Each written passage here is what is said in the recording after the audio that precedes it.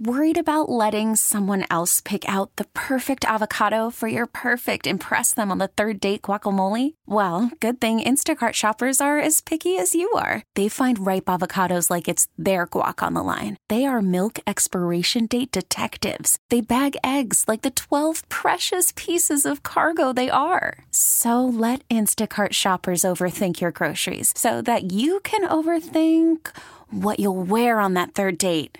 Download the Instacart app to get free delivery on your first 3 orders while supplies last. Minimum $10 per order. Additional terms apply. T-Mobile has invested billions to light up America's largest 5G network, from big cities to small towns, including right here in yours. And great coverage is just the beginning. Right now, families and small businesses can save up to 20% versus AT&T and Verizon when they switch. Visit your local T-Mobile store today.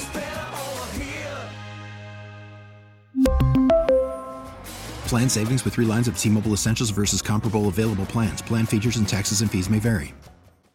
This is a KDKA radio time capsule. Now, the CEO and president of the Heinz History Center, Andy Masek. Built as a way to connect Schenley Park with Pittsburgh's Golden Triangle, Bigelow Boulevard is a lasting tribute to the city's most famous urban planner.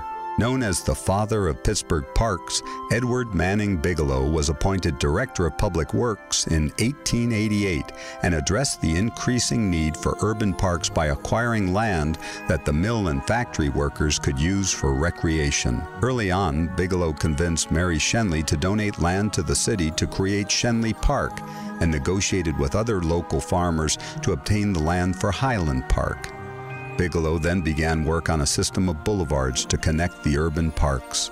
Although his vision for a park system angered developers who wanted to use the land to build businesses and office buildings, Bigelow stayed focused.